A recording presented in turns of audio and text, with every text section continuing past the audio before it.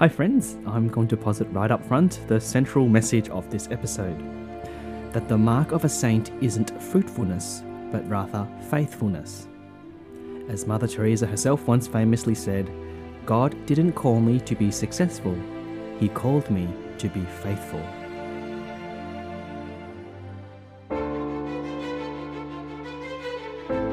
You're listening to The Myth Pilgrim, and I am Brother Lawrence of the Missionaries of God's Love. At its heart, the spiritual journey is a delightful and perilous adventure, just like the myths and fairy tales we love.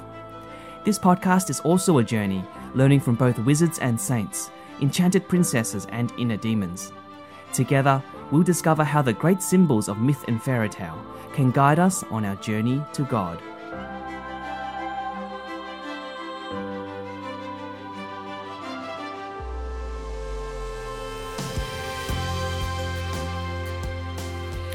Hello friends, and welcome to our next stop on the Myth Pilgrim. Hopefully you're somewhat intrigued by the title of this episode, Frodo and Three Saints Who Epic Fail. The inspiration behind this title comes from the sense that our culture is a little bit put off and suspicious by perfect, pious saints who seem to have it all together and live perfect lives and were like on a beeline to heaven. Certainly our stained glass windows and prayer cards and stylized hagiographies, meaning the stories of the saints, hasn't helped their cause today. And guess what? In my opinion, we should be a little bit suspicious of perfect museum images of the saints, because the everyday lives of the saints were in fact quite ordinary and pedestrian, probably more so than we'd like to think. Padre Pio had a temper, Oscar Romero suffered from scrupulosity, Pope John Paul II admitted he had a sweet tooth, and St. Jane Frances de Chantal battled a deep depression for decades. Indeed, if you scratch the surface a little bit, you'll find that all the saints actually had lifelong struggles in their faith walk, slipped into relapses of sin like all of us, and failed in many endeavours. And yet, these saints were able to achieve great feats of love and holiness despite their frailty. Or should I say, because of their frailty. But first, why have I chosen Frodo Baggins to exemplify an episode on saints who epic fail? Well, we're often so used to the finale of The Lord of the Rings that we forget that standing there at the cracks of doom with the salvation of world within his grasp, Frodo actually epic fails and puts on the ring instead of casting it into the fire. Now, we know that other events conspire to destroy the ring anyway, we'll get onto that, but the sheer epic failure of Frodo is a masterstroke of Tolkien's Catholic faith, and something worth our attention. I mean, even leading up to this moment, Frodo had many other epic fail moments too, so much so it was a miracle he even made it to Mount Doom. He gets stabbed at Weathertop, nearly gets impaled by the troll at Moria, falls into the dead marshes, believes the lies of Gollum and sends his best friend away, gets lost a zillion times, and then, when he's all alone now, gets himself stung and paralysed by Shelob. In the words of a magazine I once read, Frodo has the survival skills of a suicidal lemming, which amounts to like 0. Okay, to be fair, the movies did exaggerate a little the uselessness of Frodo in a way the books didn't. The books actually portray Frodo's inner resilience and resolve far better. However, Frodo's constant failings remains consistent, and definitely his epic fail moment at the cracks of doom is evident in the book too. So, how I plan to structure this episode is as follows. First, I will tell you the stories of 3 saints who, in the eyes of the world, epic failed big time. This will make up the first half of the episode. Then I will explain the significance of these stories for a proper understanding of holiness today. And finally, in light of all this, I will suggest why Tolkien is a genius for ending his story the way he did, and how this sheds fresh light on our image of being a saint today. The first saint we'll explore is actually St. Charles de Foucauld, who I introduced briefly at the end of episode 56 on Pixar's Up. Born in 1858, France, Charles was a French nobleman who became an atheist at a young age. Impulsive and impressionable, he barely scraped through Army Academy with results that put him at the bottom of his class. After living many years as a carefree womanizer and admirer of worldly things, his conversion to Catholicism inspired him to enter the local Trappist monastery. But he soon bounced right back out, having not fit in to religious life, and became a gardener for a time before actually pursuing priesthood and becoming a priest. Being a natural wanderer and explorer in the past, he then felt this insatiable calling from God to go to the deserts of Algeria in Africa, seeking to love the Muslim population there so much that they would come to know Jesus. But despite spending years getting to know the culture and the language and the people, nobody converted. And that's from his own words. Epic fail. He even tried to found a religious order there in the desert and wrote a whole constitution for it and everything. And while a few people initially expressed interest to join his order, in the end, after many decades, nobody was left in his religious order and no one else wanted to join. Aww. Finally, as a capstone to his litany of failures, he was accidentally shot by the very people he was trying to convert and died. At the time of his death, Charles had no followers, no legacy, and would have remained virtually unknown had it not been a biography published a few years after his death by René Bazin. But then, decades after his death, a man named René Verlume and 4 companions left France for the Sahara. This was 1933. Modelling themselves on Charles de Foucault's example, they became the core of what is now known as the Little Brothers of Jesus. A few years later, they were joined by the Little Sisters of Jesus, founded by Madeleine Houghton. Both fraternities and their several offshoots gradually grew and spread throughout the world, with their small communities taking up life among the poor and outcast, first in the Sahara Desert and eventually in many other obscure corners of the globe. Today, there are over 20 religious congregations all around the world, with Charles de Foucault's very unique charism of bringing the quiet presence of Jesus' hidden years to the world, especially to those most unreachable. In Charles's own words, it is not necessary to teach others to cure them or to improve them. It is only necessary to live among them, sharing the human condition and being present to them in love.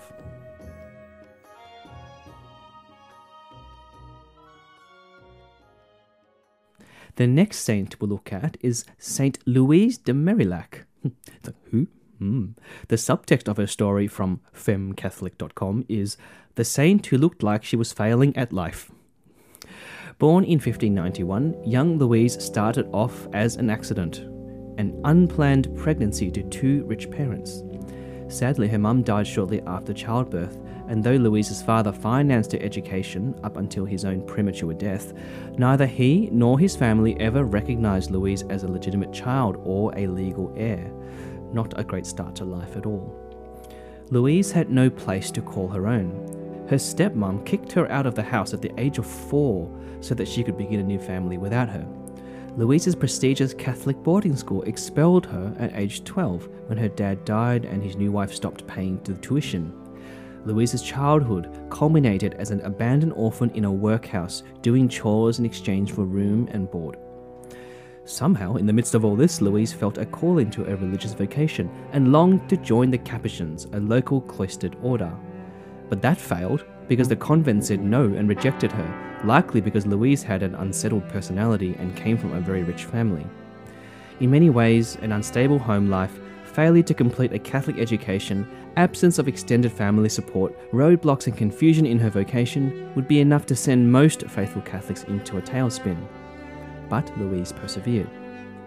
So, instead of religious life, Louise's extended family arranged for her to marry Antoine, the secretary to Queen Mary de Medici.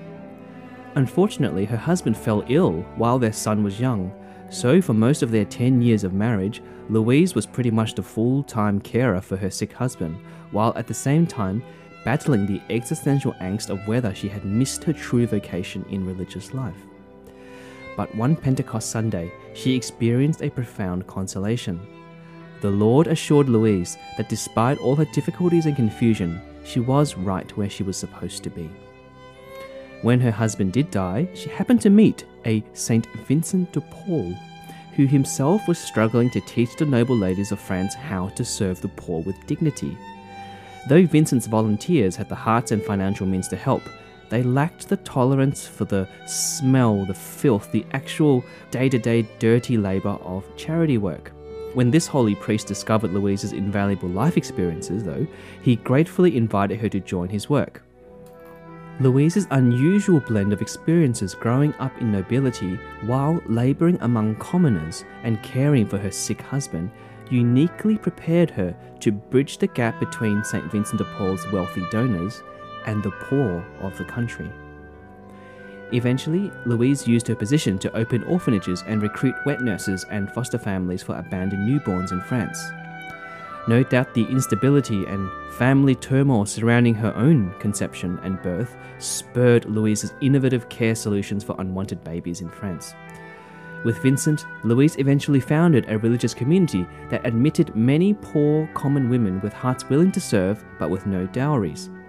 Louise established a new standard of care for those who were sick and poor, and she gained a reputation for quality medical training in her religious community. Though caring for her sick husband may have seemed a long and tedious, thankless season and a lost decade of her life, it actually instilled in Louise the qualities needed to reform healthcare for the entire France. Today, we now know the religious order she founded as the Daughters of Charity, and as you probably know, they are now all over the world.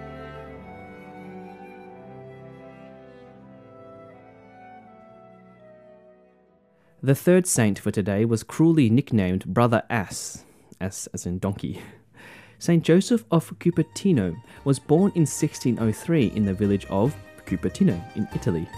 Due to their poverty, his mother was actually forced to give birth to him in a stable, a move that would prove prophetic in time.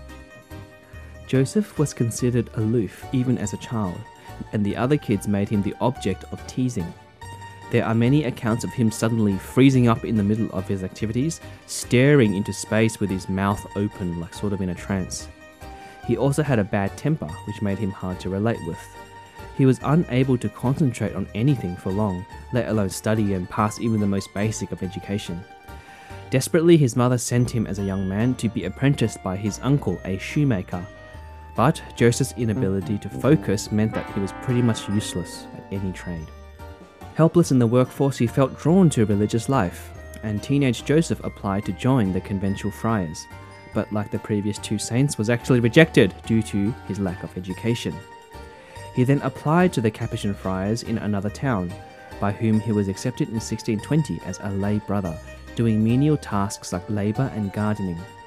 But even in doing this, he was soon kicked out due to his continued bouts of freezing up, which made him unfit for the duties. After Joseph returned to the scorn of his family, he pleaded with the conventual friars near Cupertino to be allowed to serve at least in their stables.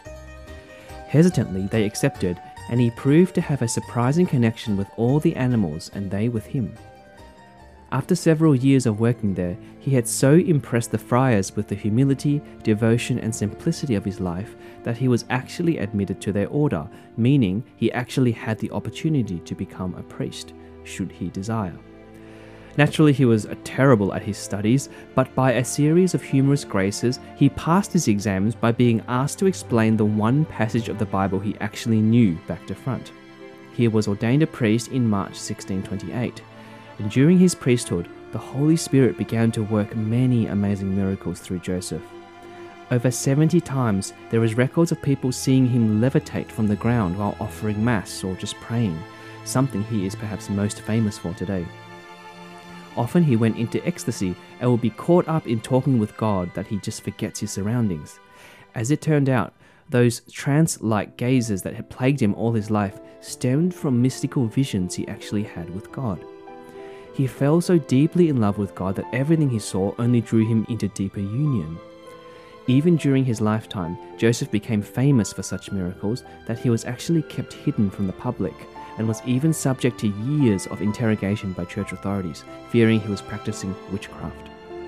He died in 1657, and almost a century later, Pope Clement XIII canonized him. With the church's classic sense of humour, he is today the patron saint of air travellers, hopeless students, and the mentally handicapped, lest we ever think mental illness is a barrier to us becoming saints. Okay, so there you have it, friends. 3 stories of saints who experience epic failures, multiple times too. I hope their stories alone will be enough to inspire you to live out that Mother Teresa quote I shared at the start, that God didn't call me to be successful, He he called me to be faithful. I can think of at least 3 reasons why this quote is so true. Firstly is the notion that faithfulness to God will always bear fruit, even when we don't see it. I mean, look at the desert-dwelling Charles de Foucault, right? Faithfulness will always be fruitful because God's will is infinitely more perfect than ours, and His ways and timing are always perfect. The second reason why God calls us to be faithful and not successful is precisely because it is often through our failures that God succeeds. God is the grand master of turning our human failures into His successes. I mean, that's the story of the cross and resurrection, is it not? As St. Paul reminds us in Corinthians, God chose what is foolish in the world to shame the wise. God chose what is weak in the world to shame the strong. So unlike us, God is not afraid of human failure at all. If anything, what God is afraid of is our unfaithfulness, our disobedience. Disobedience is also what we should be afraid of. And if any saint can prove that point, that God is not afraid of failures, look to Joseph of Cupertino for inspiration. The third reason why faithfulness is more important than fruitfulness is because we simply don't know what God's fruit looks like. We judge success and failure by our own ego or worldly standards, but God's fruits can be radically different from ours. We only see our little page in God's story. God sees the whole story, past, present, and future. After all, when the rich Saint Louise was faithfully caring for her dying husband, she wouldn't have ever dreamed that the fruit of such training would result in the Daughters of Charity, now having brought the love of God to millions around the world. This means, dear friends, that when you become a saint, you will also, by definition, be humbled at the amazing fruit coming from your small acts of faithfulness today.